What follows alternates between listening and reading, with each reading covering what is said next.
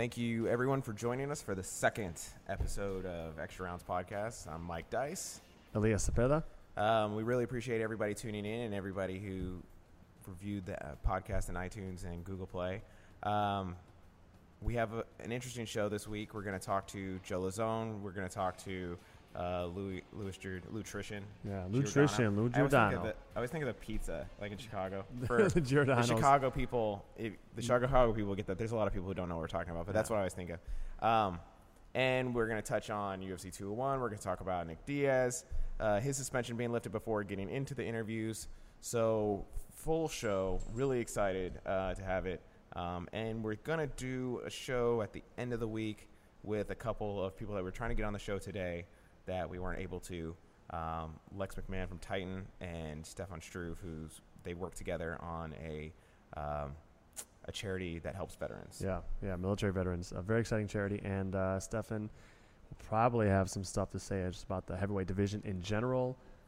We're definitely going to ask him about Brock Lesnar because he's been talking about Brock Lesnar. So yeah, that'll be a fun extra bonus episode later this week. If you follow his Twitter, like you already know, he talks about Brock Lesnar a lot. He maybe more so than anybody got joy out of watching everything unfold the way that it did.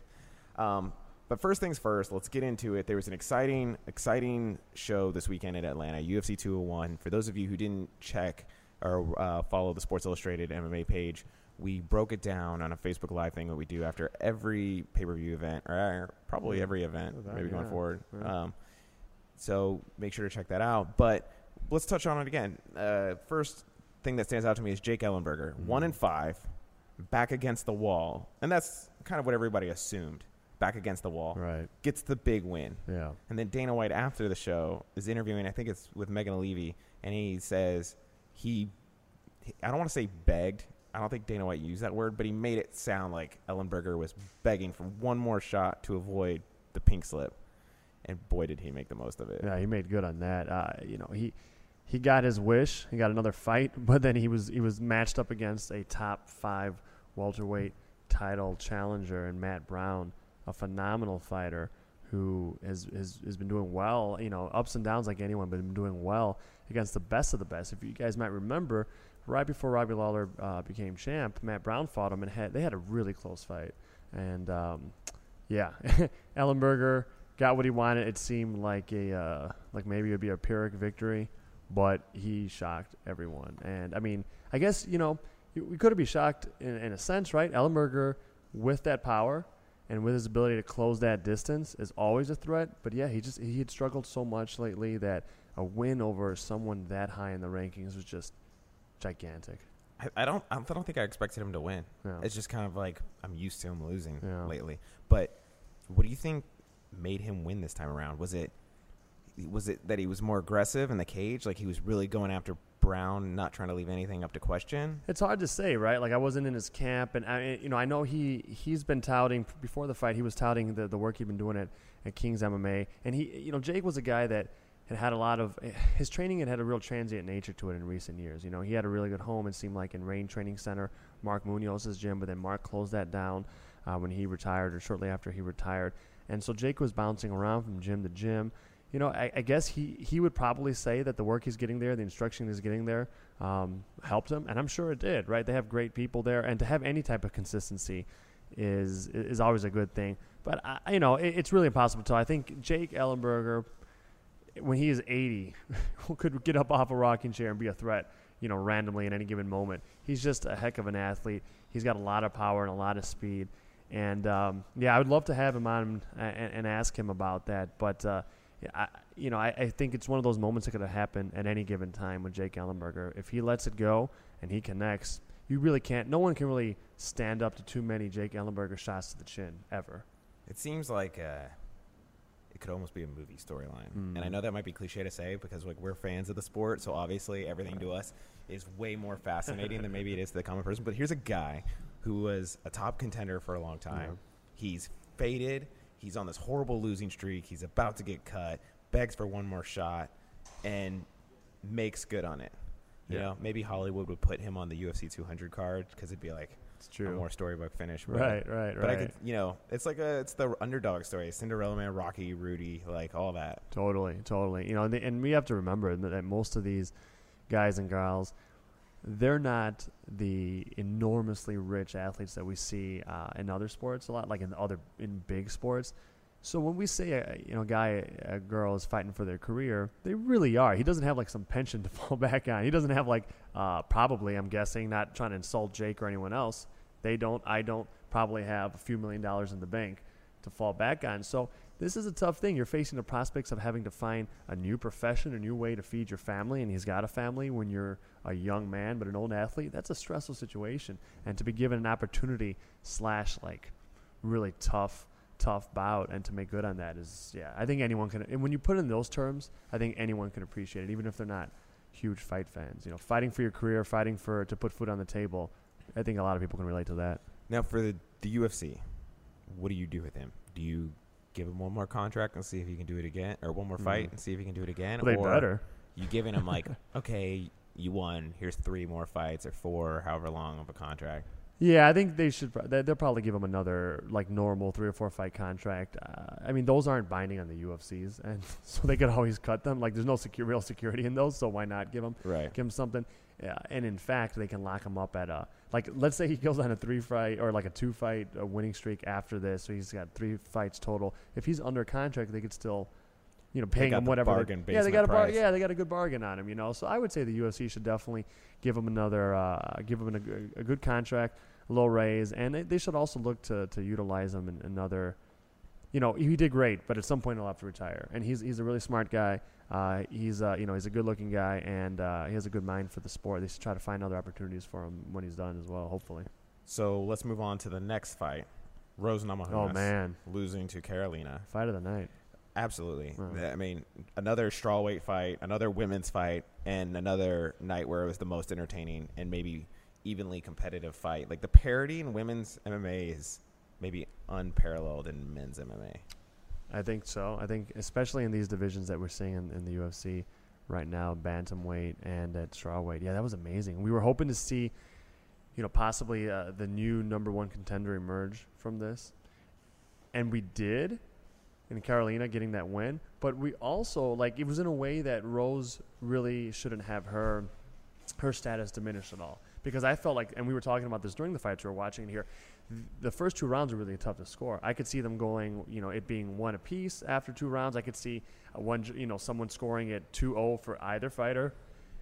Carolina really closed and sealed the deal with a knockdown in the 3rd round. So Rose fought awesome. And the first 2 rounds was really a story of range, right? I felt both women kicked the other's butt, depending on the range. So Rose was incredibly successful at length with long, straight punches. And then Carolina beat her up in the clinch really badly with those knees and those elbows. So both women look great. We have a new contender, but even the woman she beat, Rose, still should be considered a real top contender. Should still probably be like 1 or 2 fights away from another title shot. So, yeah, it was a great fight, really important, and just elevated the division even more. In professional wrestling, I'm a professional wrestling fan, sorry, but there's a way where finishes aren't clean. Mm-hmm. And what you do, obviously, because storyline and wrestler standings means a lot more in the world of professional wrestling than it does in MMA, because there's a storyline that they're trying to invest.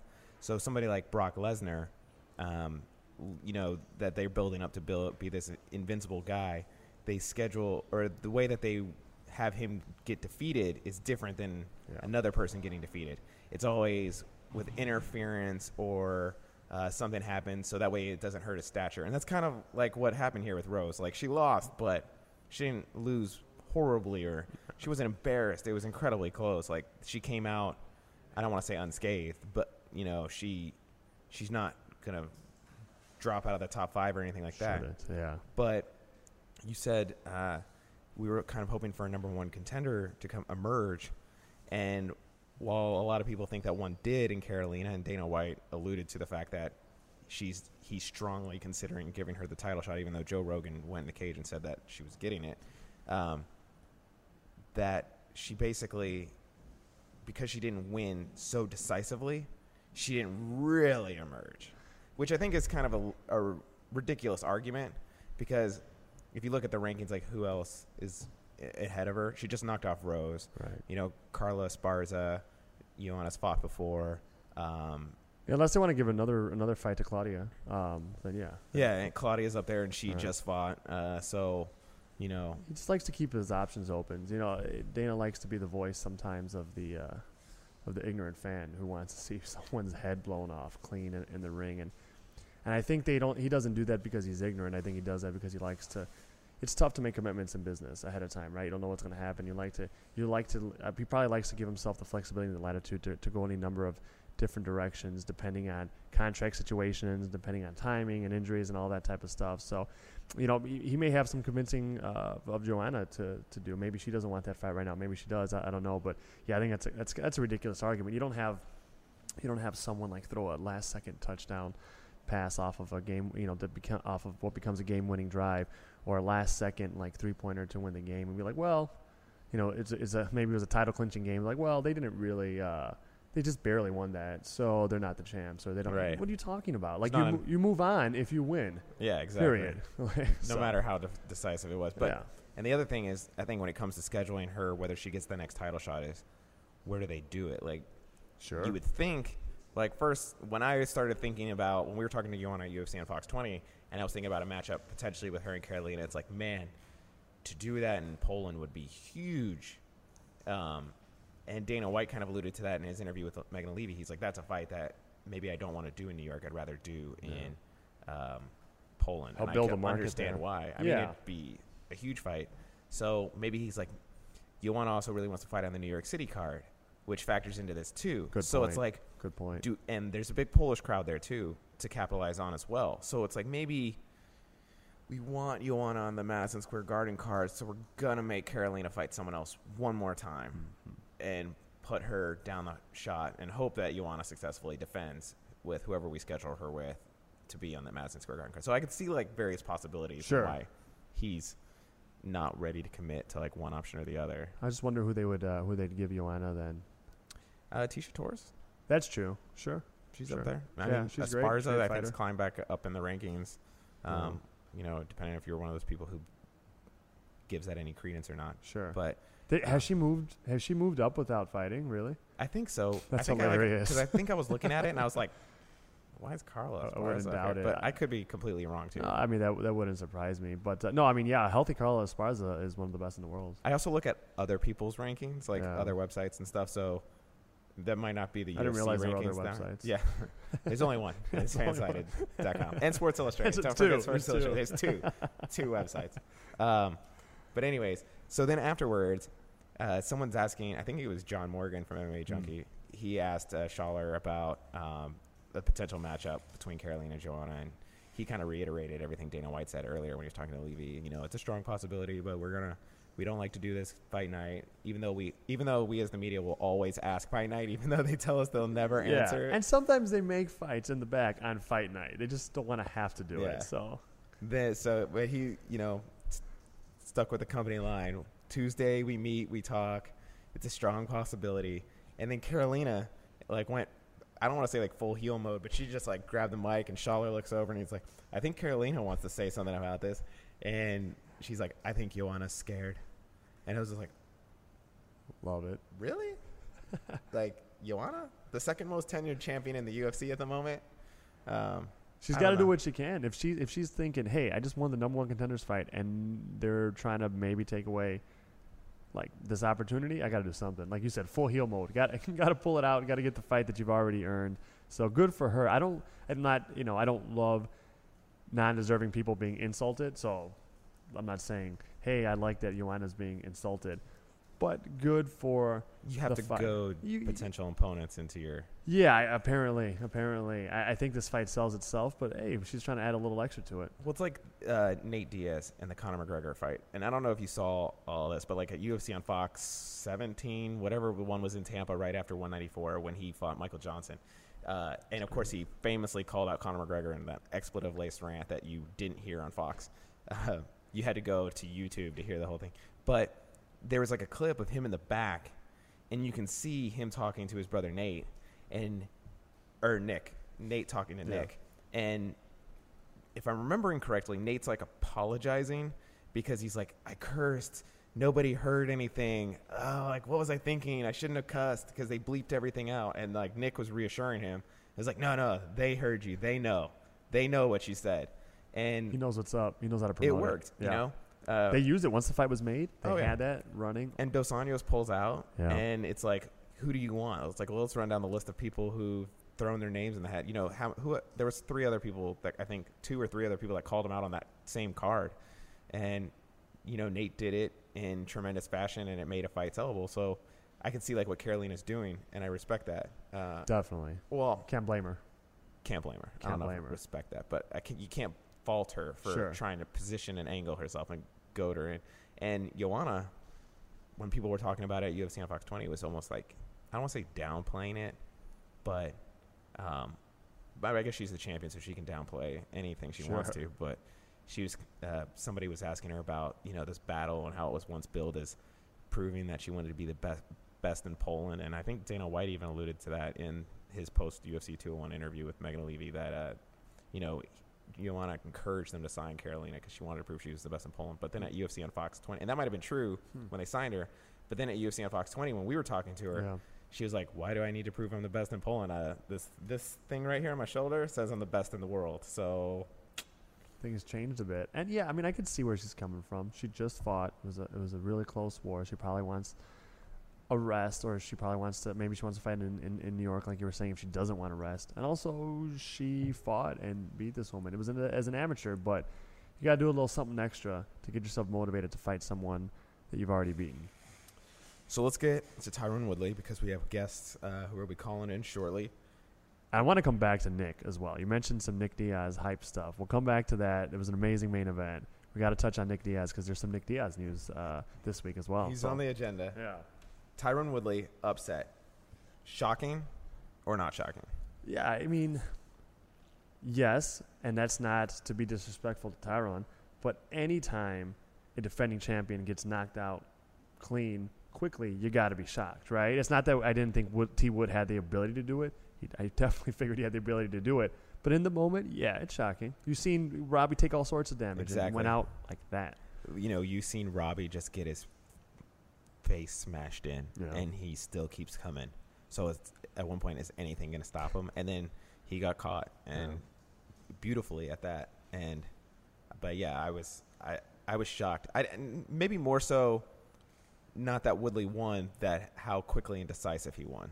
Yeah, definitely. I thought he could win with that type of sequence. I didn't predict that it would happen in the first round. Yeah. It was just Lawler gave us no reason to believe that. But yeah, man, maybe it's just been too long since we had seen Woodley fight, and we forgot how quickly he moves out there. It's been a while. Yeah. So the other thing that I found really fascinating is after he wasted no time getting down to business. Oh yeah. He does the interview with Fox Sports. Stephen Thompson's on the desk, Wonder Boy, and he looks straight into the camera and asks if they're going to do business in November, which I'm assuming he meant the New York City card, which seems like everybody signed up for. So it'll be a 40 fight card. Yeah, they're gonna have no problem finding a fighter who's willing to fight on that card. Everybody wants to fight on that card. Yeah. But Tyron, kind of going back to Carolina and the Joanna comment, he really clung to Thompson saying before the fight that he would rather fight Lawler, so he'd rather have Lawler win the fight, and told him no, and said, "Oh, now you wanted to fight Robbie, now you can fight Robbie." I like Wonder Boy a lot. He's a good dude. He's an amazing fighter. And that was still a hilarious moment for Woodley. Like, you know, I have no rooting interest there. But good on Woodley from his perspective to be like, all right, you were kind of overlooking me because you said you wanted Lawler, with the assumption being he's gonna be the champ. No, I'm good. I'll go with a bigger name that I think is an easier fight. Because make no mistake about it, someone like Thompson, someone like Damian Maia is a trickier matchup in my view. Over someone like Nick Diaz, who I think is an amazing fighter, but I don't think it's as tricky of a matchup at all for T. Wood. As a hardcore fan, is it frustrating sometimes to see the big money fight as opposed to the more technical fight? Like, would you rather watch Thompson Woodley than Woodley Diaz? Yeah, I would. I just think it would bother me too much that Nick, who I don't know if there's any, if many fighters who I enjoy watching more than Nick Diaz fight, so I hold him in high regard. But fair is fair. Someone like Thompson or someone like Maia should be should both be having a title fight as their next fight, and one of them should wait if we're talking about what's fair. So yeah, that would bother me to see someone coming off of losses and suspensions getting it over guys that have these incredible win streaks. But if the UFC has already gone that route, and that's why someone like Tyron Woodley knows that he can like circumvent the normal kind of ranking type of stuff. So it's not on Woodley. Woodley deserves whatever he can get. So I don't blame him. But Woodley's thinking money. Yeah. And the UFC's thinking money. Yeah. So Woodley says, I want to fight Diaz or St. Pierre, and the UFC's going, all right. We like that. Yeah. We like the sound of that. I would imagine so. And hey, he's not calling out easy guys. No. If one of the people, I could understand the criticism for calling out Nick because of the matchup or his layoff and coming off of losses.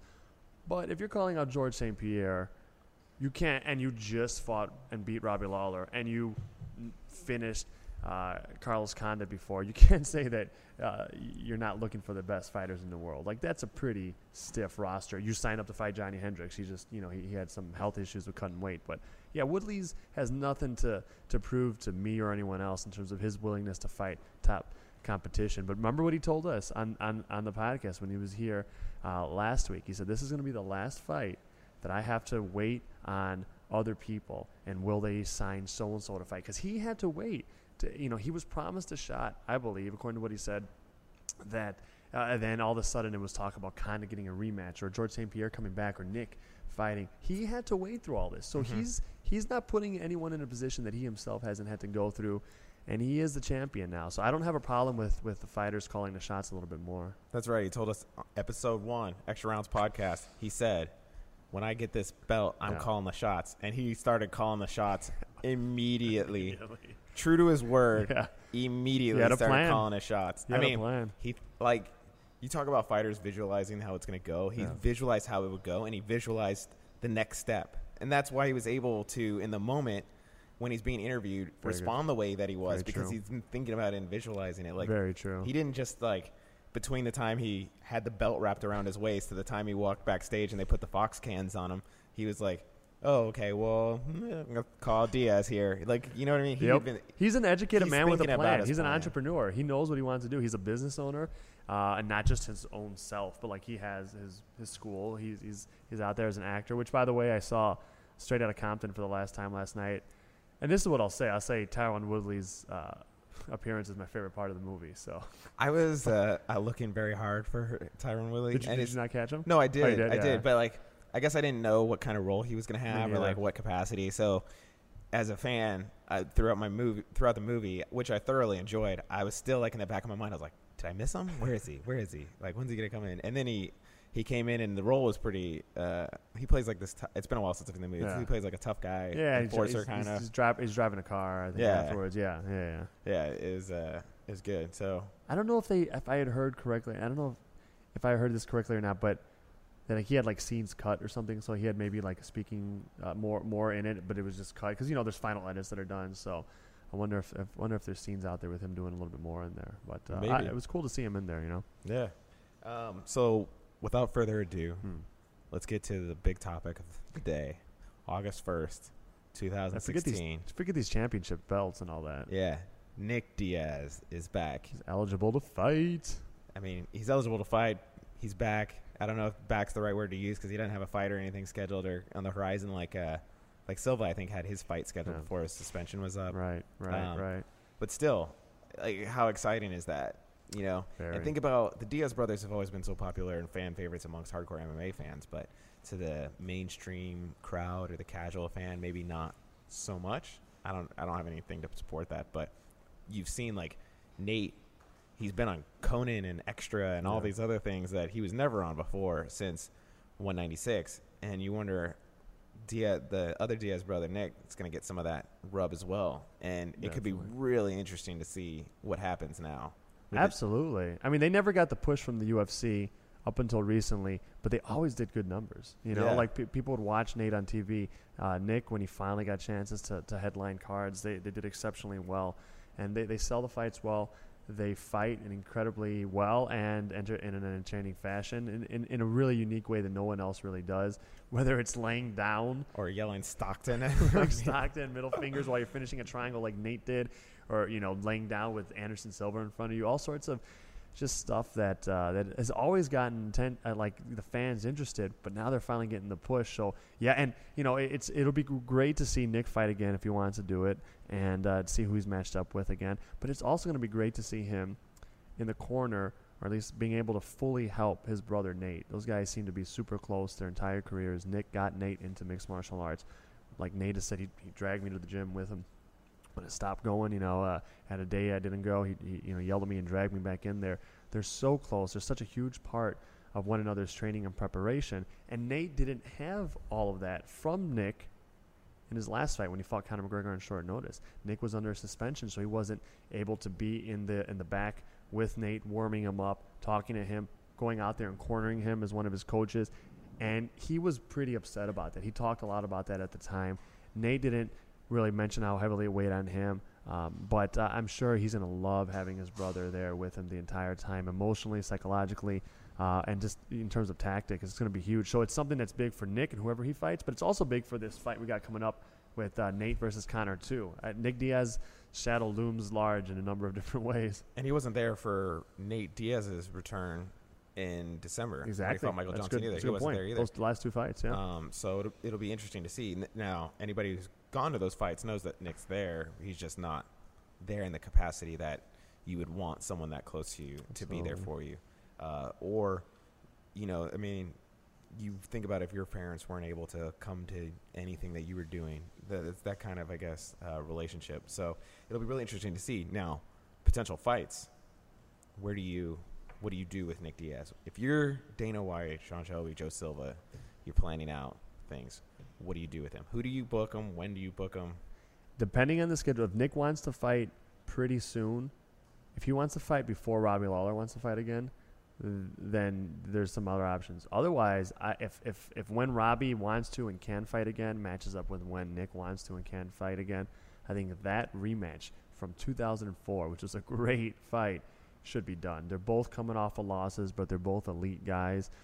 That would be an amazing fight. Other than that, I think you either go you throw Nick in with another huge name, or throw him in a huge name or a title fight, as strange as that may seem, right off the bat, or you just give him someone that's maybe in the top 20, top 30 that he can kind of showcase himself and let him carry like an FS1 card, let him carry a Fox card.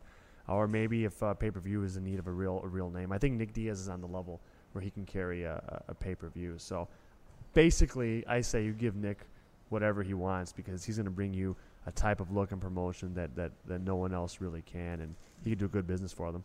Diaz Lawler, too, would be awesome, right? Like, spectacular. Yeah. Take my money right now.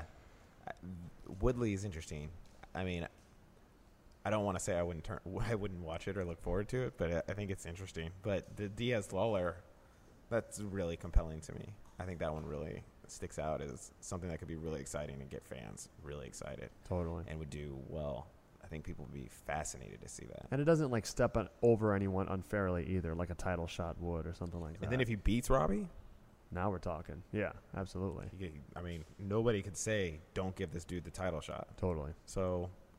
And if he loses, well, he lost to a guy who's just lost his second fight in 10 fights back with the UFC. And the 2 losses he has were title fights. So, I think it wouldn't hurt his standing to go back to, like, the pro wrestling stuff we were talking about, like with pros or whatever. I don't think it would hurt his standing at all. I agree. That would be really fascinating to see.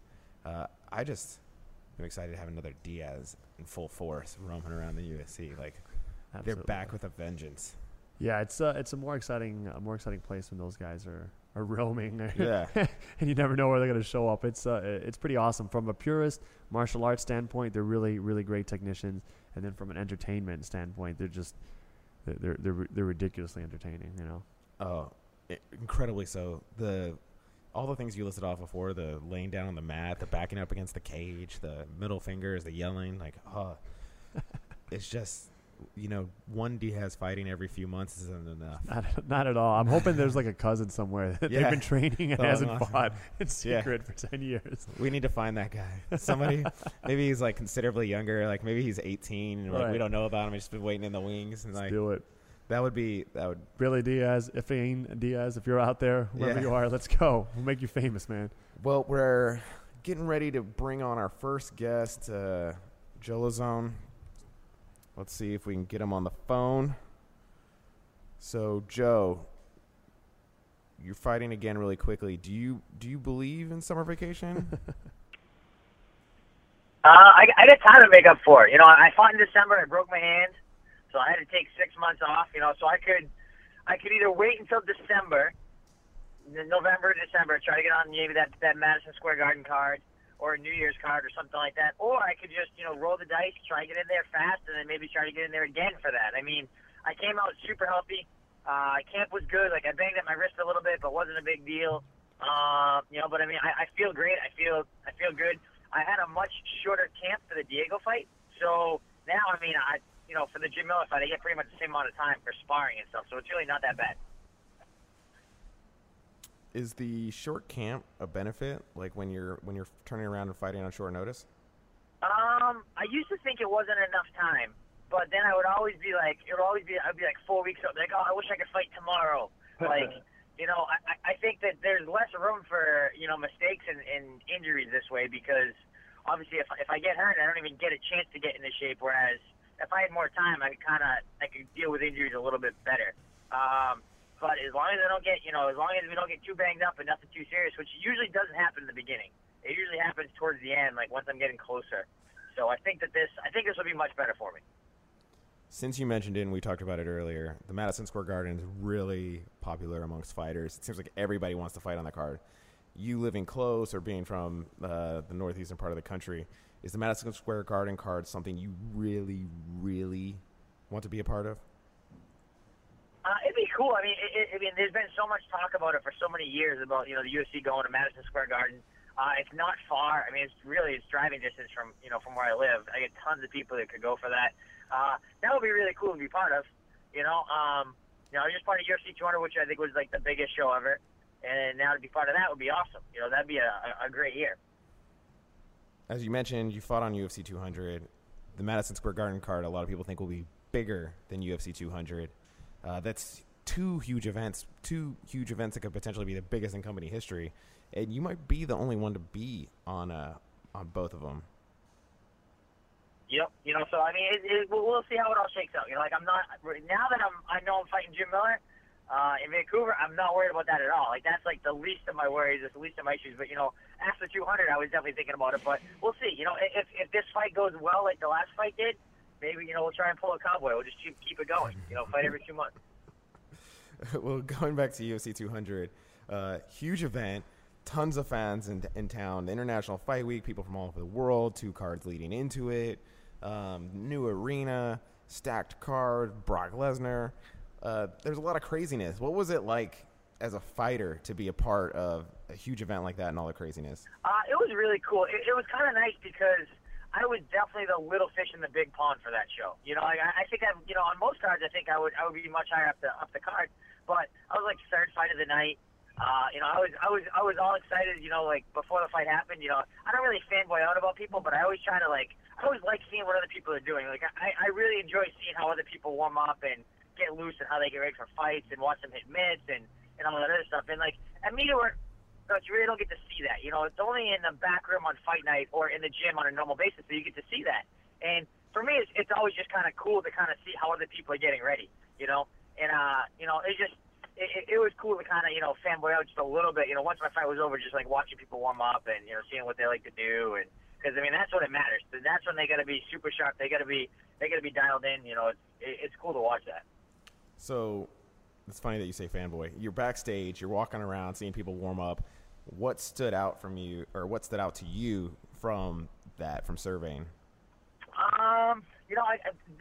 Gomi really stood out to me because, so I fought Gomi last summer, and we were, like, terrified of Gomi. He's got crazy power in his hands. Like, he knocks people out. And he just did, I don't know if it's a Japanese thing, but he just did, like, the strangest warm-up. I mean, it worked for him, but he just did, like, a lot of, like, stretching, and, like, he was doing, crouched down and, like, on both heels and, like, kicking his legs out and catching himself. He's just doing a lot of, like, weird stuff that I'm just not used to seeing. That was the main stuff that stood out to me. He was really the only person I got to watch because he was the one that fought before me, and then after that I wasn't really in the locker room too much. But everyone does stuff different. I remember I fought at I think it was UFC 136. When I fought Melvin Gillard, and Chael Sonnen was in the back room, and I'm watching him do like this crazy spin kick over and over and over, and then working on an arm triangle choke. Those are the only two things he did the entire back room. Just like did those two moves like 8,000 times. And then I went there and then he freaking went up the spinning back kick and then he hit the arm triangle choke and finished. It was just it's just weird watching people warm up because like sometimes you watch him and you're like there is not a chance he's gonna do that, and then they do it, or it works. It's fun. So Joe, did you get a chance after your fight, after you fought and beat Diego Sanchez at UFC 200? Did you get to go and watch the rest of the card in the arena with your family? Yep. So it was kind of nice. Like sometimes the UFC gives us like really good seats. It's like right down close to the front. Sometimes they give us seats that are kind of far away. And like I never really understood why they were like really good sometimes and why they were really bad sometimes. And I figured out for this card that they were right by the elevator. There was an elevator right there, so they weren't the best seats. They were good seats, but they weren't the best seats. But it was awesome because I got to go right at the elevator and literally the seats were right there, like back row, like. It was kind of nice. I got to watch, pretty much the whole entire main card, which was cool.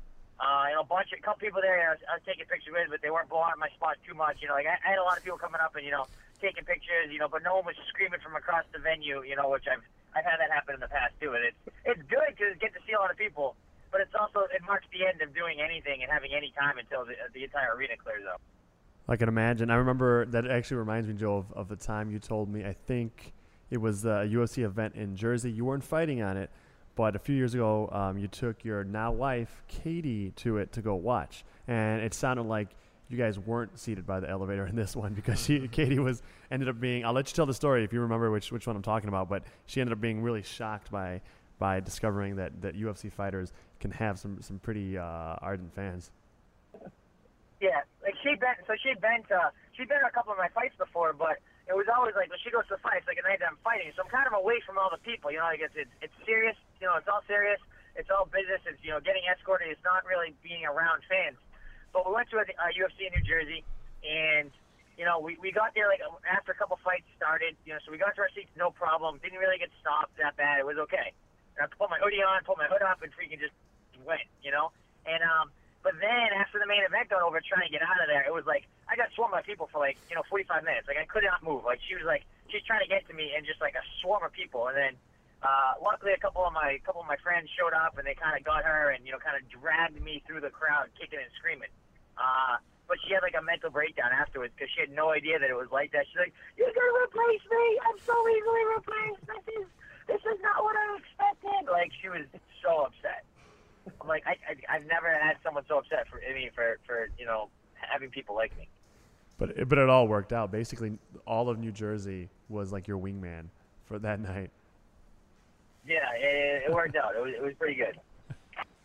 So that was in July, UFC 200, your last fight. Not that awesome story, but your last fight was in July. Now you're fighting August 27th in Vancouver against Jim Miller, who you fought about 4 years ago. How soon after UFC 200, Joe, did they offer you the rematch with Jim Miller? So Pokemon Go came out the week I was up in Vegas. So I was playing Pokemon Go, like we're like driving around Vegas, doing whatever, and like my coaches, I felt like they were getting a little bit concerned because I'm like I have like this big fight, a big deal, UFC 200, all this other stuff. And I have my nose in my computer, my phone the entire time. And they're all like, "Hey, you know you're gonna fight, right?" And I'm like, "Yeah." And I'm freaking catching Pokemon and all this other stuff. So after the fight, I was pumped because everything went great. I don't have to worry about it. So I'm out playing Pokemon Go. I'm driving around. I'm parking. I'm going out to parks late at night, freaking sitting there catching Pokemon. And so it was so I fought on Saturday. So Friday night, I'm out catching Pokemon, and Joe Silva texts me. And he's like, how healthy are you right now? And I'm like, I'm pretty good. I'm like, I haven't trained yet. I plan to train Tuesday or so, but I feel good. I wasn't banged up from camp. I wasn't banged up from the fight. I feel good. He's like, okay. He's like, I'm kind of desperate. I could definitely use you on the Vancouver card. And I'm like, you're really cutting into my Pokemon Go time. and Joe Silva starts telling me, well, I hear there's a lot of rare Pokemon in Vancouver. So he sold me. So I trained the next morning, and I felt good. I mean, I felt great. Honestly, I felt really good. And I told him, let's, who are you thinking? He said Jim Miller. I said, let's do it. That's awesome. So of course this fight on the 27th, August 27th in Vancouver, UFC on Fox card, I believe, with Jim Miller is a rematch. You guys fought in December 2012, Joe, and that was an amazing back and forth battle. It was basically an instant classic. Now early on, Jim basically jumped all over you, Joe. Like he connected with a bunch of big elbows, cut you open, had you hurt. You recovered and stormed back in the last 2 rounds. I actually scored it for you. I thought you stole it. He ended up getting the decision in a great fight. But I'm curious about the first round or situations like the first round, Joe. When an opponent is able to come out early and get the jump on you, so to speak, looking back, is that the type of situation that you feel is just kind of a coin toss? Say sometimes it just happens that way. You can't really control it. You're a person that starts really, really fast, as we saw in your last fight. Or is it something that you can look back and attribute to certain factors or mistakes that you made? I think a lot of times if someone comes out really aggressive and early, I think that the first few exchanges really set the tone for the rest of the fight. I felt like I fought Jim Miller. I think I was supposed to fight Terry Adam. I forget who I was. I think I was supposed to fight Terry Adam or Gray Maynard, but someone. And then he, whoever it was, got hurt and pulled out something. So I fought Jim Miller. So I've been working on all righty stuff, and fighting a righty versus fighting a lefty is very different because you have to kind of reprogram all of your natural footwork, all of your like the way you deal with punches, the way you throw your punches, the combinations you throw. Like there's a lot that changes fighting a lefty versus a righty. So I was going for a righty, and it got switched to Jim Miller, who's a lefty. So for like 3 weeks, it was basically a crash course in lefty. And it really took me a little bit of time to kind of get used to it because you got to get used to the distance, you got to get used to the lefty, you got to get used to their style, all these different things. So it took me a little bit to kind of get used to it, and I think that he was kind of playing on that because he took the fight on short notice. So I think that if he came out very aggressive in the beginning, then, if he gets me out of there early, then, the shorter camp doesn't really affect him as much. If he doesn't get me out of there, then that it kind of plays out the way it did, which is, he had a really good first round. I rewatched it last week, a couple days ago, and I think that he won the fight. I think he got the first for sure. I think the second was close, but he out-controlled me, and I thought I definitely won the third. Which is kind of what I would expect for someone coming off of a short camp and really pressing it. But I definitely think that being aggressive early is a big advantage as long as, you get the job done. You know what I mean? Like sometimes you be aggressive early and, you get really, really tired, and then the later rounds are not so kind to you. Now, Joe, you got the job done early in your last fight at 200 against Diego Sanchez. You connected with a right pretty early. You dropped him several times. The ref kept letting it go on, though, for a while. Kept dropping him over and over, hurting him over and over. You were putting so much into these shots. We were both there and saw it. At one point, you actually fell yourself and got right back up after a shot you threw. Just curious, were you obviously you were able to finish it, but looking back now, would you have been worried that perhaps you would have been a little bit spent if Diego had managed to make it into the second round, given how much gusto you were giving it? No, I mean we were ready. If you I can probably say it to you, I have so much sparring footage. We film every sparring session.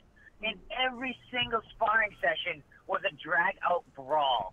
You know what I mean? Like, we were working a lot of takedowns, and we did a lot more, strategic sparring.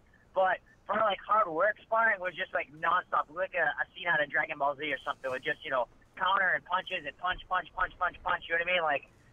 So I was ready to do that in 15 minutes, which is also why I feel so good about taking the Miller fight, because I was in really, really good shape for this last one. So I think it's easy to kind of keep the ball rolling and keep it going. If I was not in the best shape or if I had an injury or something like that, I probably wouldn't have hopped in such an early fight. Now, you talked a little bit about the physical advantages that could be there when you have a short training camp. You don't have much time to prepare. Are there also mental or psychological ones, specifically meaning there's a lot of pressure that goes on inside the head when you have let's say a nice extended camp where you're able to give yourself all you need to peak, but also day in and day out for week after week, sometimes month after month, you go to bed thinking about and wake up thinking about this person who's training to hurt you. Is Is it do you expect it to be a psychological advantage? Maybe not for yourself, but that both of you guys have going into this one with not a large a long camp, because Miller obviously fought at 200 as well, so he's going to have exact same period of time as you. It's kind of weird because so before Joe Silva called me, I was hoping he would call me about filling in last minute on a short notice or something like that. Because I was in great shape. I was healthy. I planned on I wouldn't have been out of the gym more than a week. I would have been right back in there. I was in the gym. I just wasn't doing hard stuff. I was like hoping he would call me, and then I see his name on my phone, and like I got like the worst drop in my stomach. Like I'm like, ugh. Like why did he call me right now? And I knew why he was calling me, and and then he offers me Jim Miller. And again, I have this grumble in my stomach, and I'm like, oh, do I want to do this? I just got out of camp, it was kind of nice. Like I just won my last fight. It's always nice after a win. It sucks after a loss, I kind of want to enjoy this a little bit. You know what? Let's just do it. I have no reason not to do it. I have every reason to do it. Let's do it. And once I took it, then I got excited, But I was definitely feeling like almost like like a little bit of remorse or something. Like, oh, do I really want to do this? Like, maybe I should just enjoy this for a little bit. Like, it's summertime. I can go to the beach. I can hang out. Like, I can do all this other stuff. It's like, this should be like the carefree time. My wife Katie's always like, you're so happy after a win. You're a different person. After a loss, you're kind of miserable. But after a win, you're so happy. She's like, I like this. And then, 6 days later, I tell her, hey, we're going to do another fight in 3 weeks. And more importantly, this is going to eat into your Pokemon Go time. Can you? So let's get back to that. Can you credit Pokemon Go for keeping you shape in between fights? I mean, it's going to sound bad, but I can honestly say that it was like the week after my fight. But I went walking around a park for 2 hours so I dropped my son off at he had a toddler play group on Thursday mornings. So I dropped him off at 9 o'clock, and I went and just walked laps around this park for 2 hours. And I got back in the car, and my back was so sore from walking around. I'm good at doing MMA rounds. I'm good at doing wrestling. I'm doing other stuff, but just walking around really bothered my back. So Pokemon Go is definitely going to take credit for me getting exercise while I was injured. And we've talked about this, but is it difficult to go through the rigors of a training camp and then turn around and do it right again without giving your body the proper rest or whatever? Well, this is the first time I've ever done it like this. So I don't know. I'll tell you in a month. But I don't think it's that tough. I mean, I really enjoy training. I'm in the regardless. Some guys get out of the gym for months. I'm always in the gym. 4 or 5 days a week minimum, regardless. Whether I fight or not, I'm always working on getting better. I'm always, you know what I mean. Not every workout has to make you, puke and hate life and just be miserable. But I'm always in the gym. My last camp, I was in really good cardio shape, but we almost did less work than more. I feel like sometimes in the past, I've trained too hard that I wasn't I wasn't peaking 100%. Whereas I was in good shape, but I was ready to grind. Whereas this fight, I felt like I was in really good shape. I felt that I was really sharp. So I mean, we'll see. I mean, I really enjoyed having a little bit less sparring from my last fight. But we're gonna do the same thing this. We'll see how it works out. If it works out great, I'll never go back. If it works out bad, maybe we'll think about it a little more. And Joe, you mentioned never really being out of the gym. And for those that don't know, you own and run your own gym, Lausanne MMA in Massachusetts, outside of Boston. In fact, you guys are opening up a second gym. I know that you mentioned that in July.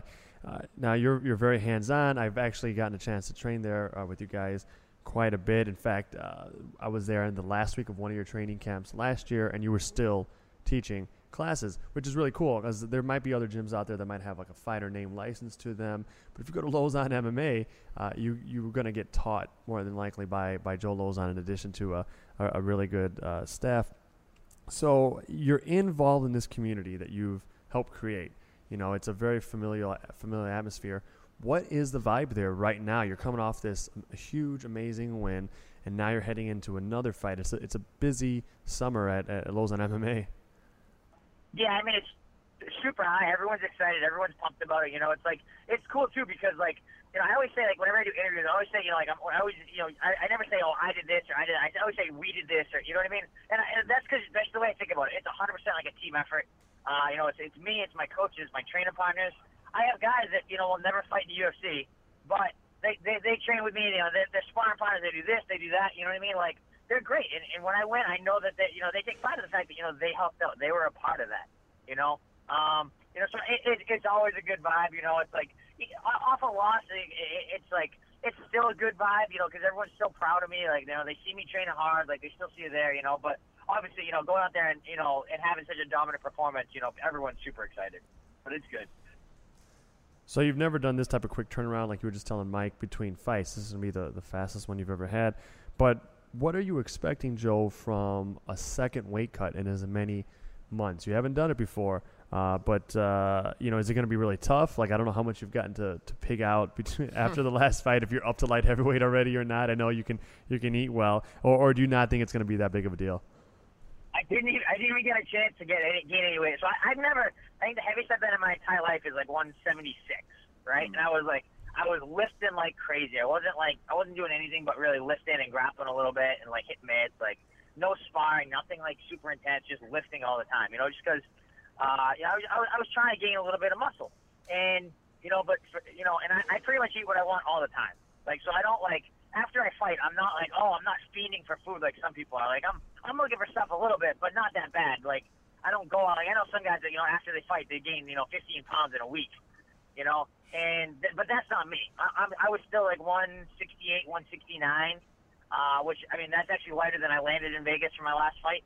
So everything's good weight-wise. It's going to suck a little bit getting in the sauna. But honestly, I feel like I had my easiest cut ever. I think I hopped in the sauna for 2 15-minute sessions or 2 10-minute sessions last time. So it was a really easy cut last time, So it's gonna suck a little bit. Like when I get in the sauna for the first time, I'm like, here we go again. But overall, I don't anticipate it being too bad. Now, how have you changed, you feel, Joe, since the last fight, the last time you fought Jim Miller? You talked a little bit about how your preparation is going to be different and how that could benefit you. But just you as a fighter, what's different this time around? I definitely think I'm better than I was then. I think I definitely have more time to prepare for the fight just because now I'm more used to all the lefty stuff. I've been fighting lefties for the last year, so that's kind of nice. But, I mean, obviously everything just kind of sinks in. I'm that guy that is, like I said, I'm always in the gym. I'm always getting better. I'm always focused on, improving. So, I mean, now I've had, like 4 years of just getting better at all these different things and areas.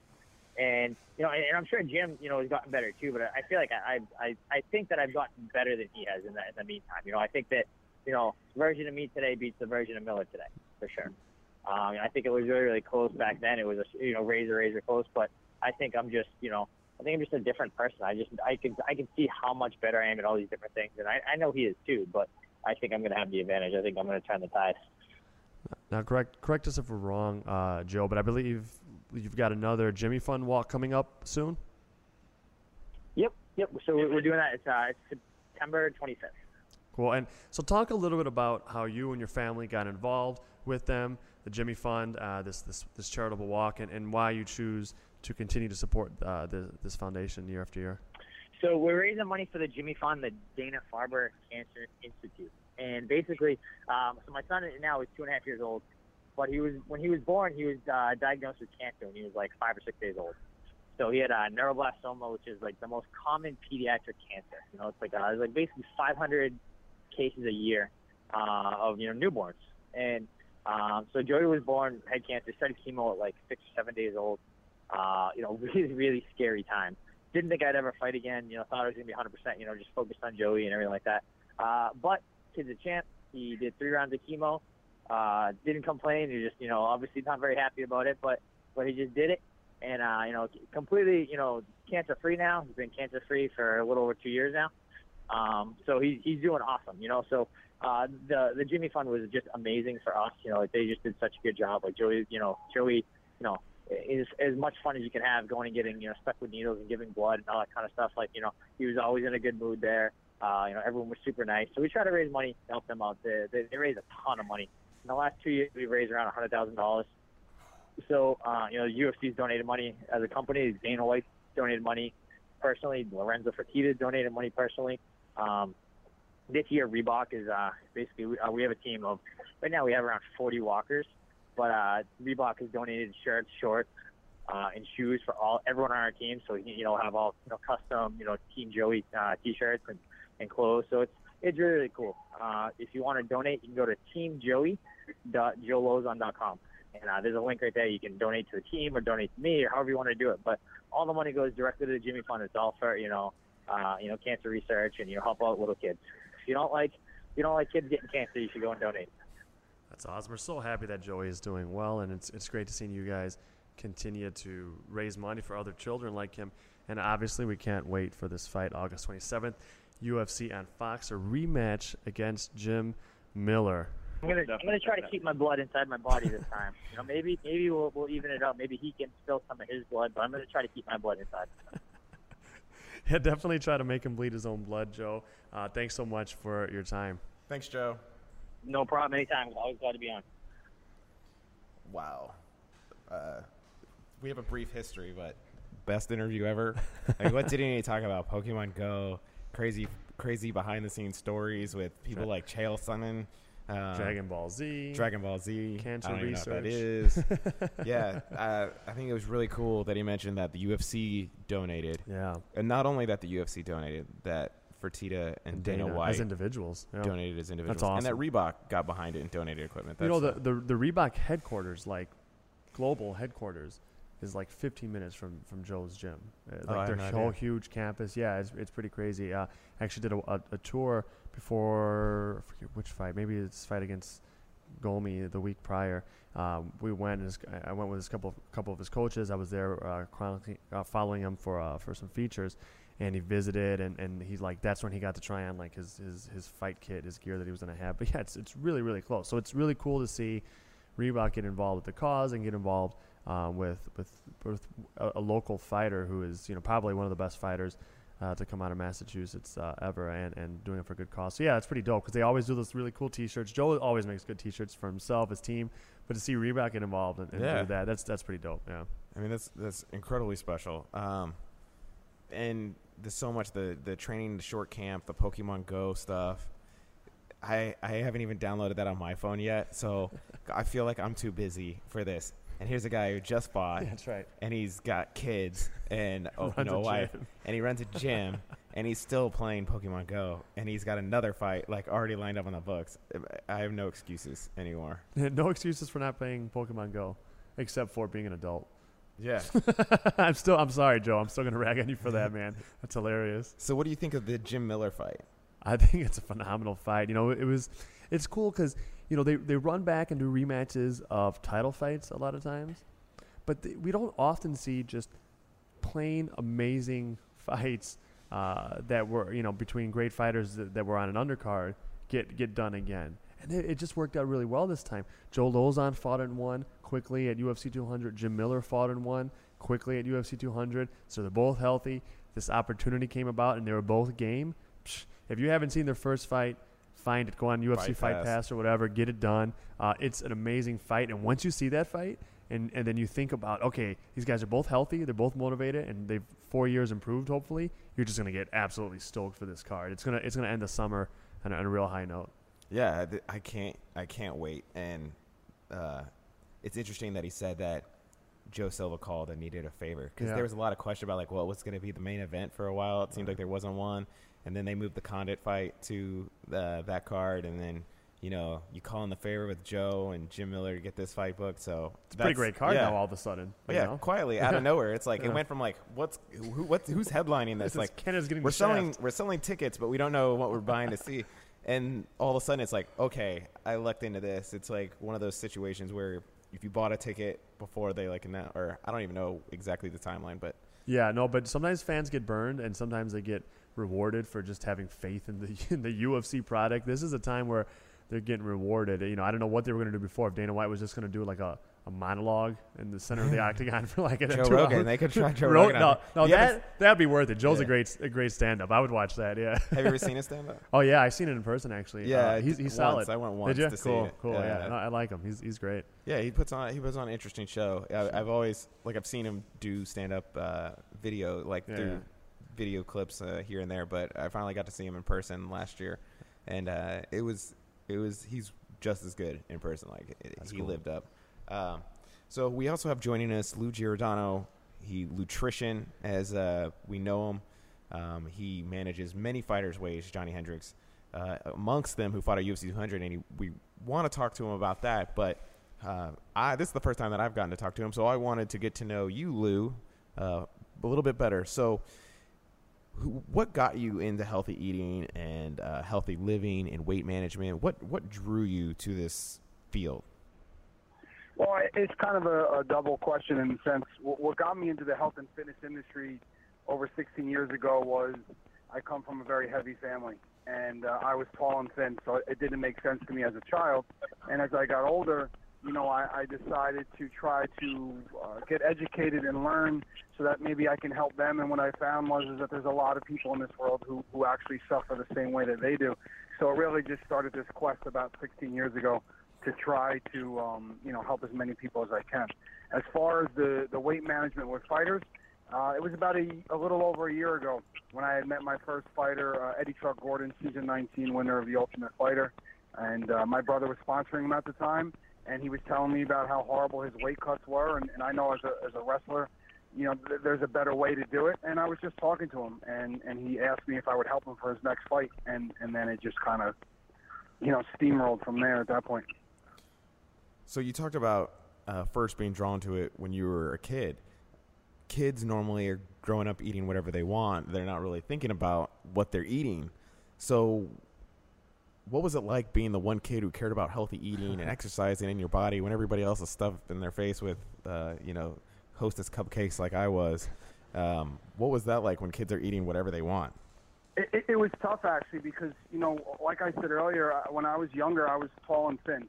And then when my family moved, I went from being very active to not being active at all, and I started to kind of gain a little bit of weight. I'll use the word chubby for myself. I got real chubby, and it freaked me out.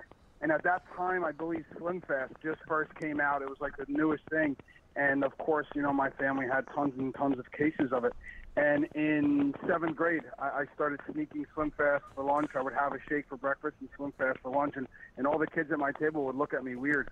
They're all eating whatever they want, and here I am just drinking a 6 or 8 ounce shake. So it was definitely challenging, but I knew the bigger picture was to just ultimately try to be as healthy as I can be and kind of not listen to what other people were saying. So when you begin working with fighters, you talked about Eddie Chuck Gordon and you're jumping into it. Was it something that you were able to jump right into? Did it take some time to learn what works for MMA fighters? Did it take some experimenting? What was that like? You know what? It's a little bit of both. I've been a certified weight management specialist for a number of years now. And like I said, I've been in the health and fitness industry for 16 years. So I've been managing people's weight for, close to 16 years. And I've worked with professional bodybuilders where they have to, diet down and be a specific weight to get on stage and compete, in that sense. And I've helped, wrestlers, nothing on obviously as big of a scale as the UFC, but I understand the body, I understand how it works, and I understand how to manipulate it in a good way. And when I first sat down with Eddie a little over a year ago, I just tweaked what he was eating, and his weight just came off. There really was no hardcore protocol, and it kind of, set a light bulb off because I kind of thought that the guys, at least in the UFC, the sport has evolved so much that weight cutting would evolve too, and it's the one thing still to this day that is yet to evolve. They're still cutting weight the way that we did it, back in the 90s for wrestling, which was kind of scary to me. As someone who has firsthand experience working with fighters trying to cut weight, you have a unique perspective. What is your opinion on the weight class structure in MMA as it stands right now? I think that I'd like to see more weight classes for 2 reasons. I'd like to make it a little bit easier on the guys and girls to make weight. And also there are so many talented fighters out there that having more weight classes would just mean more opportunities for guys and girls to get more fights, which as a fan, as I am, it would be exciting to see that as well. So I think it's a win-win to just add more weight classes. So I think from flyweight to light heavyweight that a weight class every 10 pounds makes a lot of sense. I don't like the 15-pound jumps. Do you think a weight class every 10 pounds is the right way to go? I like that. I think that would be great. Absolutely. So, Lou, when you talk about MMA fighters still cutting weight like you guys did as young wrestlers in the 90s, when you talk about it not evolving with the rest of the sport, are you referring specifically to athletes resorting to, like walking around very heavy and resorting to extreme dehydration shortly before their fights to cut pounds instead of just simply staying closer to their fight weights all year round? Absolutely. That's you hit the nail right on the head. You know, when I say that the weight cutting has not evolved, people are still doing the same things that we did. Wearing rubber suits without drinking anything, barely eating anything, going days without eating, you know, sucking on Jolly Ranchers and spitting in a cup, you know, not drinking water for 2 days. Just the most dramatic things that you could possibly do and torture your body just to make weight. And they still do that on a professional level. And there are professionals who are in the industry trying to help people make weight that are doing that to their fighters as well. So it's just really, really confusing to me. Now, you've worked with a lot of UFC fighters in a short period of time.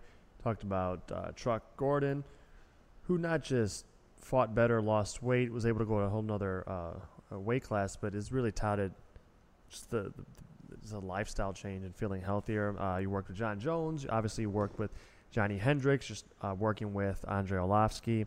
Has it been a challenge, now that you've gotten to work with a lot of high-level fighters, has it been a challenge to change fighters' mindsets from the idea of, I've got to get as big as I can, to, hey, let me stay lighter, leaner, healthier year-round? Like, have you encountered a lot of nervousness on their part to the idea of walking around smaller year-round, whether it's because of some psychological block, they're worried about being a smaller person, or because of maybe bad habits with eating? Again, man, and that's why I love, speaking with you, because you hit the nail on the head every time, and that's what it is. It's always a struggle when I sit down with a new person, and it's been that way my whole career, whether they're an athlete or not. It's trying to get people to understand and break all these myths out there and get them to understand that, well, with the fighters, you don't have an advantage walking around bigger. You don't have an advantage. You're not going to lose strength if you manage your weight properly. And all these things. And every fighter, because they've been doing it for so long, their way, you got to remember, even if it is the worst weight cut of their life, but they made weight in their minds, they still did it. It worked, And so I have to kind of break all those molds. And some guys listen a lot better than others. And it is a process, but it's one that I won't stop trying to preach and educate. But it definitely is a struggle. There's no doubt about it. Now, Johnny Hendricks recently fought at UFC 200. Before the fight, he missed weight. Now, you've worked with Johnny Lou for a couple fights, but he's had issues making weight for years now. From your perspective, because this is not something that's really been talked about since then openly, what happened with Johnny missing weight at UFC 200? Well, there are a few things that kind of happen, And I've been a guy in my career that have always spoke the truth and stood behind that, First and foremost, I do take responsibility for us missing weight. We should have never been that close. We should have never, missed it by 0.25, even how ridiculous that is. But Johnny and I, the first time we worked together back in February, we made weight so easy it wasn't even funny. And he felt great. The weight came off. I think we ended up hitting like 168, 169 the day before. I mean, he just felt great. So, but what we did during that time is he was doing strength and conditioning for a while with his new coach. And I couldn't get his weight to kind of fluctuate the way I wanted it to. So we decided to pull strength and conditioning almost 5 weeks away from the fight. He still did his conditioning, of course, in cardio, but strength, lifting weights. Johnny's body responds really, really well to certain things.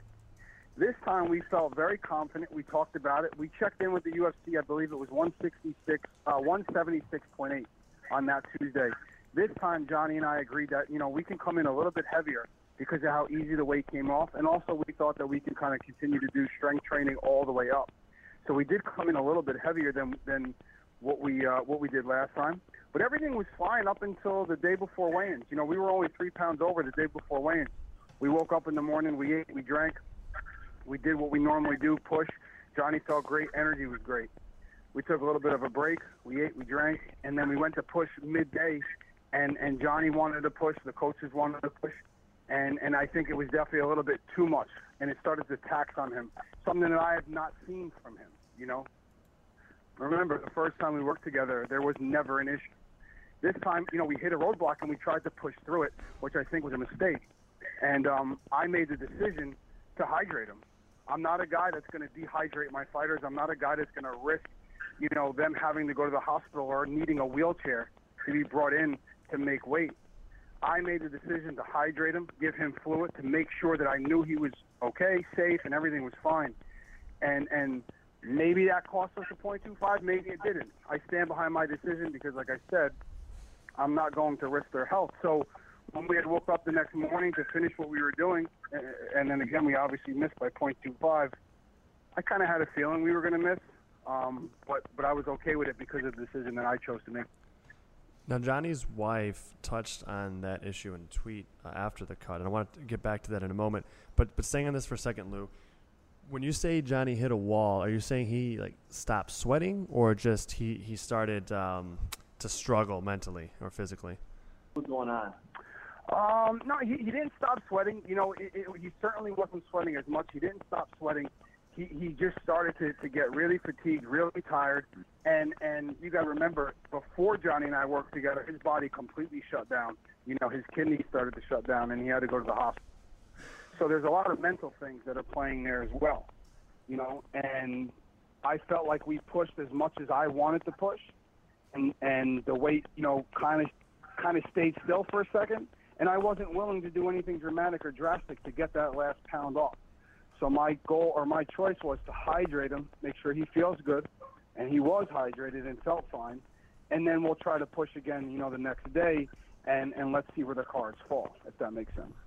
No, it does. And again, I don't remember exactly when it was, but a day or two afterwards, Johnny Hendricks' wife put out a tweet, and I'm paraphrasing, but she said she was grateful that Lou Giordano cared about more than just Johnny Hendricks making weight, about wheeling him into the ring, but that you cared about his health. Now, I can't imagine at the time when you decided to hydrate him, when it became apparent that he may have trouble making weight again. I can't imagine the discord, the arguments that may have been going on or whatever inside the camp, or the stress. Seeing that tweet afterwards from your client, your friend, your athlete's wife, did that make you feel good? It meant the world. It actually took care of everything that I was going through. Obviously I wear my emotions on my sleeve. I care about my guys genuinely. When I first met him back in November, I made a promise to his wife and to his 3 little girls that I would always take care of their father, protect their father, and do all I can to make sure that he's healthy and safe. I don't care if I ruin my career, as long as I protect and keep my word. That's what means most to me. Because when I first sat down with them, they told me horror stories about what other people in this industry did to him to get him to make weight. Now, I'm not going to sit here and talk about the specifics as to what was done, because those people know what they did. I know what they did, and I vowed to never do that to him, And when I saw her put that up there, it just meant the world to me. And I got a lot of positive feedback from people, because on one hand, again, I didn't run from it. I didn't make excuses for some of these other guys. I didn't blame Johnny, calling him lazy, saying that he likes to eat too much. I manned up to it. I take full responsibility. And Johnny and I had a great conversation, have many great conversations. We're staying at 70, and we're going to continue to make 70. We know what we need to do to tweak it, to never let that happen again. But after she wrote that, that's the only thing that mattered to me. I could care less what anybody had to say, any of my critics or 1 or 2 really, main critics that I have. I just laugh at them. I think they're jokes. The scene you paint, the family caring about you, taking care of it, to me, in my mind, this might be weird, it makes me think of Jerry Maguire. He's got this special relationship with Rod Tidwell and his family and his wife, and she calls him on the phone when he's injured, and then he's fine, and he scored this huge touchdown, and he got this contract, and they're hugging at the end in the media scrum, and I think it's Troy Aikman in the movie. It's talking to his agent, and he's like, why don't we have a relationship like that? So that's kind of what I picture in my mind. Do other fighters see the relationship that you have, and that you cared for him and you made a decision for him, not for the result? And do they come to you and want to work with you because of it? I've definitely, like I said, got a lot of positive feedback. Some of the people that I'm currently working with, Jose Shorty Torres, who's got a fight coming up for the interim belt, he put out a statement the very next day, thanking me for who I am and what I do, and how he would never trust anybody else with his weight. I had texted Andre Arlovsky I think the night of the fight, asking him, hey, obviously everybody knew what happened. We missed weight. Johnny lost the fight and all those things. I had asked him, are you still going to work with me? And he got very mad at me. Are you kidding me? Why would you ask me that? Of course. So I take pride in the relationships that I have with my athletes. And I can guarantee you that nobody else who does what I do can say the same thing. And that's what's most important to me. And my athletes and my clients know that. So, again, it's one of those things that I pride myself on, and it just makes me feel good to hear from them like that, Now, Lou, Andrei Arlovski has a fight coming up real soon. Are you going to be with him in Germany where it's taking place for the fight, or are you just kind of consulting remotely? No, I'm leaving this Sunday. I actually got a flight at 5 a.m. going out to Albuquerque for a few weeks. And then I'll come home for a little bit, and then I'll go out to Germany with him.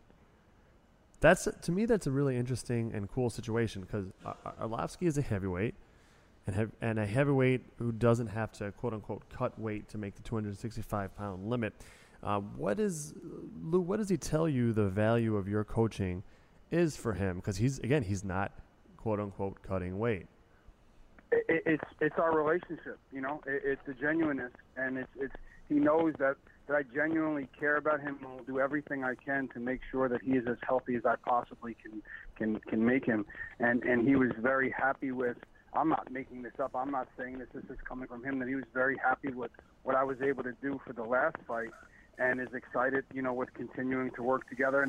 And the relationship that him and I had, I looked at him weeks after working together, and I said, listen, as long as we're working together, I will not work with another heavyweight.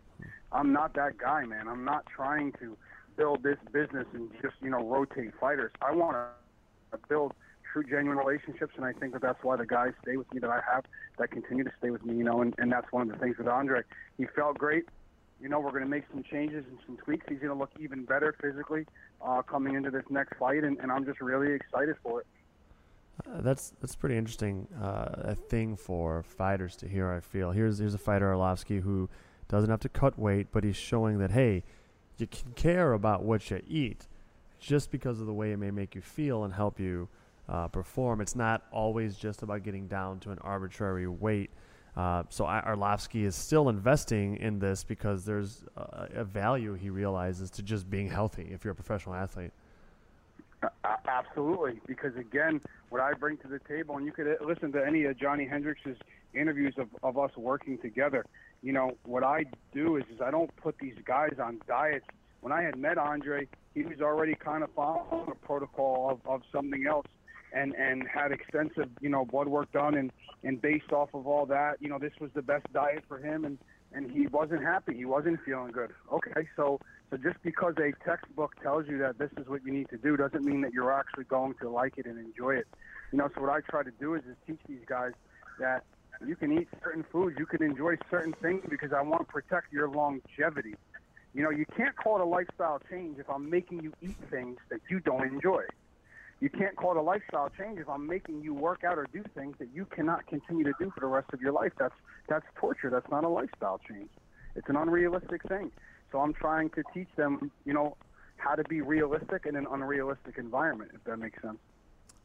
Lou, where can fans find more information about you? Where can they follow you and all that? You can go to my Instagram. It's Lutrition. Twitter is @Lou_Trition. Facebook's Lutrition. And I have a website, lutrition.net. I do customized meal plans for, the stay-at-home moms, the hardworking people, and then also the professional athletes. That's lutrition.net. I also own a supplement company. All my supplements are clean, guaranteed potency, NASF certified, which means that all my sports stuff is all, legit. And that's Nutrition, N-U-E, nutrition.com. Well, thank you, Lou, for talking to us. Thank you so much for joining the podcast and shedding some light on the whole UFC 200 situation.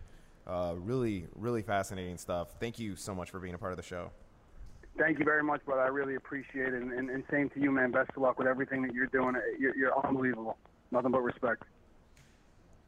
So that was a enlightening interview. Sure it was. I feel like we could talk to him for like hours more just about health and weight management. And we should definitely have him on again because there's a lot of stuff with weight cutting going on that's changing with the rules and all that. But we're weird, so like we could talk to him for an hour Good. or longer. People don't want to. Well, it's cool because there's always something that's going to come up. Like this time, it was Johnny Hendricks, right? Well, there's going to be other people struggling with weight or situations. So, yeah, he's a great guy to talk to. I've gotten to talk to him a bit over the last year, and in a short period of time, he's had a lot of success with some high-level fighters. And I like his approach to it. And he's not the only one, but there's very few, and they're emerging now, of these weight cut experts that are really emphasizing, hey guys, I know that your whole life, especially if you're like a wrestler, you've been thinking, I've got to walk around as big as I can so that I can be the bigger person or not be that much smaller person. And they're changing it. I said, listen, you guys are performance athletes, right? Being big and bulky won't count for anything if your muscles will just crap out on you in the fight, and if you feel like garbage. I like that approach. They're people like Lou Giordano are encouraging their athletes to get healthier, and they're going to be lighter all year round. They're going to have to dehydrate themselves less, if at all, and I think they're going to perform better, and they're going to tax their body a lot less. I mean, people do real damage with this weight cutting, which is just basically like controlled death spiral via dehydration, right? Like, we're going to stop this at this point, but you're kind of killing yourself with it. It hurts your kidneys. And there was, I feel so bad I can't remember the name, but just the other year, there was a UFC fighter, a young guy in his 20s, I believe, who had a winning record, who retired because he went during a physical. Basically, a doctor revealed to him after some tests, like, hey, you've got like one working kidney left. And he was a wrestler. He had been dehydrating himself to make weight since he was a child, and so he had the kidneys of like an unhealthy 80-year-old or something like that. Man. It does real damage. So I like this approach. I like talking to people like Lou Giordano because they're not all about just getting that person like a piece of meat into the ring and weight via any method. Let's be healthy all year round. I like that. Well, the thinking outside the box is what's going to move the sport forward, and this weight cutting has become a huge issue, and I feel like it's finally being addressed in the right way. Yeah. Not only from people like Lou Giordano, who's coming on and changing the way that people are cutting weight or managing weight, as he likes to phrase it, but also the UFC and the athletic commissions are doing stuff about it. The earlier weigh-ins seem to be really popular and seem to be something that the fighters are really fond of. Yeah. So there's approaches coming from both sides to try and rectify this problem, and what he's doing with the weight cutting, as opposed to weight cutting, managing weight, just makes so much sense. And to think about it, he hasn't even been doing it that long, at least with fighters. He's obviously been managing weight, like he told us, professional bodybuilders or whatever. That's just something I wasn't aware of. But with fighters, has it been a little over a year? Yeah, probably. Like 192? Or maybe not even. Like, isn't 192 was when he first reached out to Hendricks or something? Yeah, Hendricks reached out to him, I believe. But before that, he'd worked with Eddie Gordon. But, it's been only about a year. It hasn't been that long. But he's making a big impact, and leading, even though Johnny Hendricks missed weight by like a quarter of a pound. Right. And that was very enlightening to hear him say that.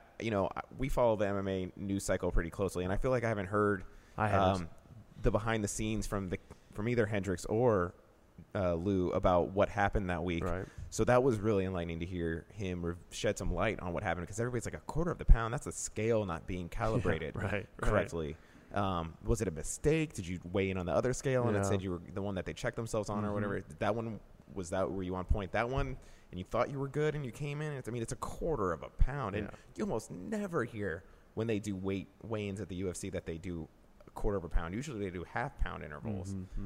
So that was interesting, but it's just it's incredibly fascinating to me. It really is, and I love this approach. There's others. TJ Dillashaw's weight management coaches that he works with at Perfecting Athletes, they have a very similar approach. They've also worked with Chris Weidman, so I like that some high-level guys and girls are getting some good advice in that regard. I'm sure there's other very knowledgeable people out there as well, but we got to do something to just have stop people from dropping 15% of their weight in water the day before they have to go out there and perform. That's nasty. Well, where my mind was going before my thought process dropped off just then is that you saw pictures of Johnny Hendricks before UFC 200. He looked great. He looked great. Yeah, I mean, they entered the week, what, you said 176? And they had That's the nothing. That's nothing. He would show up, like, the reports would be like, he'd be like close to 20 pounds over on Tuesday when you get there. That's nothing. So they were managing it well. Yeah. They were I mean, managing they it were well. put themselves in good position. Right. It certainly seems that way. But it's refreshing to hear that somebody would say, you know, I want to hydrate you for your health. I don't want to like shocking push to you me. over the edge to make the weight. Shouldn't be shocking, but it was shocking to me. Yeah. Guys, and including Johnny Hendricks in the past, have been virtually wheeled out there to weigh in. That's very atypical. It's a ruthless, winning is it most important type of world in sports generally. So to hear that, pretty interesting.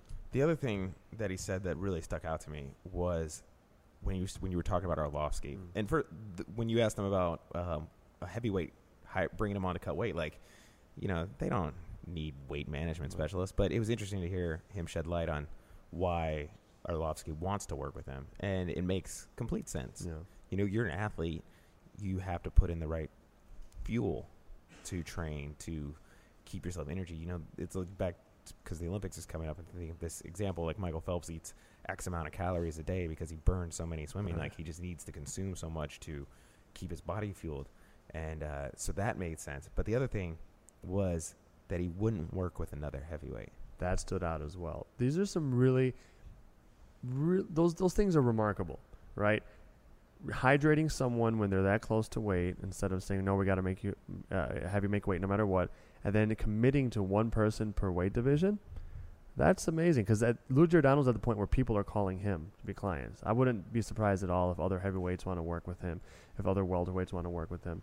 And for him to make that kind of commitment, that is exceptional. That's not seen everywhere, even in that industry, in that position. I joked about the Jerry Maguire thing before. And then it's like, no, this is real. And then he's like, I'm in this genuinely for relationships, and I won't work with somebody who fights in the same weight class as somebody that I'm working with. And it's like, oh, well, that's really taking it to another level. It really is. So fascinating stuff, incredible journey. And the big topic, anytime some stuff with Hendricks comes up, is he going to stay at 170? Right. And he said yes. Yeah, he said, like, we're working together still. I didn't know if they were or not after this. Yeah.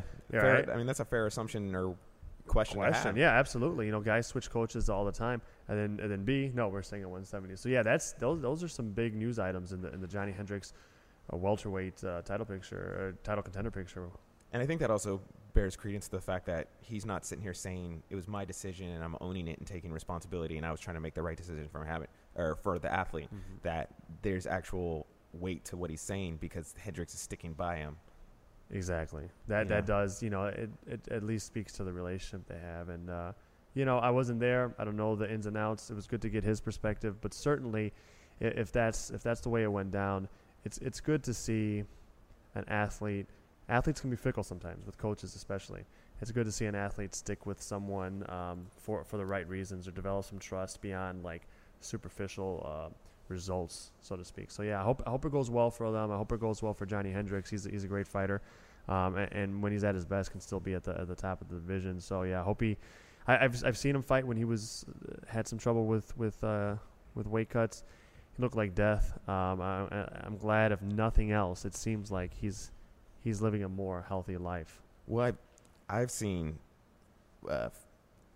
firsthand, maybe not the best word to use here, but I've seen Hendricks trying to cut weight in the last in a Hail Mary attempt to make it. It was 171 in Dallas. He was fighting Robbie Lawler the first time, and it was for the vacant welterweight title, and he missed weight when he stepped on the scale. Now, this, of course, was when the weigh-ins were in the afternoon, and it was live, and if you missed weight, you had 2 hours to make weight. People are filing out of the venue where they had the weigh-ins, and he's in that sauna suit that Lou talked about, trying to get off that last pound or whatever it was to make weight for this title fight. So, you know, I've seen that happen, but him coming in with 176 pounds seems like easy money, which means what he's doing is working, and it's working for him. And speaking of, like, he brought up the rubber suits, you know, to cut weight. We saw a fighter recently give another fighter that at weigh-ins. I don't remember which fighter it was or what event it was, but that stuck out recently. Yeah, no, it's still very common hitting the sauna or the steam room after you haven't had water or food in a while, and having sweats, and then tucking your socks in, and then having a sweat, like plastics, that they call them, you know, on. Yeah, that's scary stuff, man. Now, you've done it, and you've done a post on it. I've always wanted to put myself through it just to have a better understanding of it. I played team sports growing up, but like I always wanted to put myself through it. So did I. Yeah. Well, like I always didn't want to do it, and then I finally tried. Yeah, like a little baby cut. So I've never. I'm a fat boy at heart and in my head, and so even though I fight, we all are. Yeah, that's right. Even though I fight at an amateur level in MMA, I've never actually cut weight. Now I've like gotten on nutrition plans and dropped weight from where I started at the beginning of a camp, but I never cut weight because I didn't want to do that. So I fought people that were sometimes bigger than me and all that, but I just didn't think it was worth it at low amateur level. I didn't think it would make that much of a difference, and I don't think it has. Long story short, I've never cut weight, not even for jiu-jitsu tournaments or anything like that. Last year, I wanted to get some insight into that process, and Joe Lozon let me into his camp. I kind of talked with some different fighters. I remember chatting with Mike Brown, former featherweight world champ, and while he was cornering and doing Charles Rosa's weight cut, and I remember talking to Joe, and I did a little. I got Joe's plan about a month and a half before, like how he started water loading, drinking, how much water he was drinking, when he started eliminating salt and all that. I tried to do that. I failed, and it's funny because we think about restriction with weight cutting. The first thing that I failed at with this weight cut experience was drinking enough water before, like a month before, loading enough. They want to like create this like flushing effect in their body so that if they're really, really loaded up with water, when they eliminate sodium from their diet a week or so before and they start cutting back on water the week of, their body just through urination starts flushing it out and they lose a lot of water weight. I failed in getting enough water in, and then when we were out there, like I couldn't stick to the week of diet that he was doing, the restriction in food, and Joe's not a big cutter, right? Like he talked about how much he usually drops. He's not a big cutter, and that was still very hard. So he dropped, you'd have to see the article that I did, but I don't remember exactly, but he dropped around like under 15 pounds, but he's a lot smaller than me. I dropped 10 pounds in 24 hours, and I did that without even like restricting completely water or food. And I felt not awesome. Like I went to bed after the first day of cutting because you split into two, and the idea of most of these guys and girls is they don't drink water that night, and it's amazing. Like it's hard to sleep if you're even just a little thirsty. I'm this first world spoiled type of person. I don't realize that. So yeah, it was a crazy experience. Even little baby cut, just 10 pounds of water weight in 24 hours. I feel lightheaded. I don't feel good. I feel grumpy.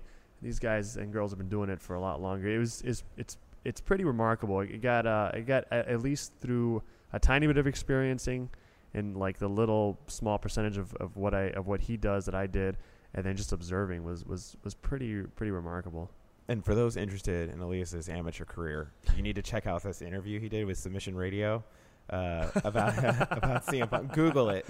There's stories out there. Well, always listen to Submission Radio. Those boys are great. The Aussies are awesome. But yeah, they've had both of us on, and one time they tried to get me to fight with CM Punk before CM Punk had a and had there fight. Were blog post stuff about it. People covered it. I like Phil Brooks. I met him once at Rufus Sport last year. It was like his first week, I think, of training there. He was a real cool dude, so I have nothing against him. But you fight people if they give you a fight, So it was I mean, if you're gonna throw money at me, as long as unqualified people are getting signed to the UFC, why not me? I'll take that check. No, but I wish him the best. He's taking on a really tough fight. We're gonna be talking a lot more about that, I know, in coming weeks. And he's got some guts, and he's a hardworking dude from everything I hear, and he's a Chicagoan that lives like really close to us. Yeah. So Phil Brooks, I know I just called you unqualified to fight in UFC. So, but I think he's a tough dude. He's a good guy, and I wish him the best. But they try to give me that fight. They try to get their 10% management points to give me that fight. We'll have to do when we are the next time we're at an event and the Submission Radio guys are there. We'll have to. Oh yeah, those guys are we'll awesome. Have to do like a 0.5 episode or something. Yeah. No. Maybe like a merging combo. We should do like a merged like logo or something. But yeah, no. Phil Brooks got a much harder fight than fighting me. By the way. Yeah, Mickey Gall. Mickey Gall's a real dude. We'll be there for that fight. Yeah, that's gonna be good in Cleveland. Mickey Gall's a guy that I think would be in the UFC like in 4 or 5 fights anyway. He's a big welterweight, strong kid. It's gonna be crazy. So that pretty much wraps up our show. Incredible guests. Yeah. I want to remind you one more time to look for an extra episode coming on Friday. Lex McMahon of Titan Fighting, UFC heavyweight Stefan Struve. We're going to be talking about their charity and what they're doing, their work with veterans. Really looking forward to talking to that. It's an incredibly important topic to the both of us, and we, I have veterans in my family, so it means a lot. But thank you everybody for tuning in and listening. Great stuff, Giordano. Joe, it was incredible. Make sure to subscribe to the podcast on iTunes, Google Play, whichever kind of phone you have. I'm assuming everybody has an iPhone because that's what I have, and it seems like I don't know anybody who has an Android. I got my first one recently, and I'm still figuring out how to use it. But I love it. I love it. But anyways, make sure to subscribe. Also, the TuneIn app, you can listen to it on there. Thank you, everyone, so much. We'll look forward to seeing you Friday and then again next Monday.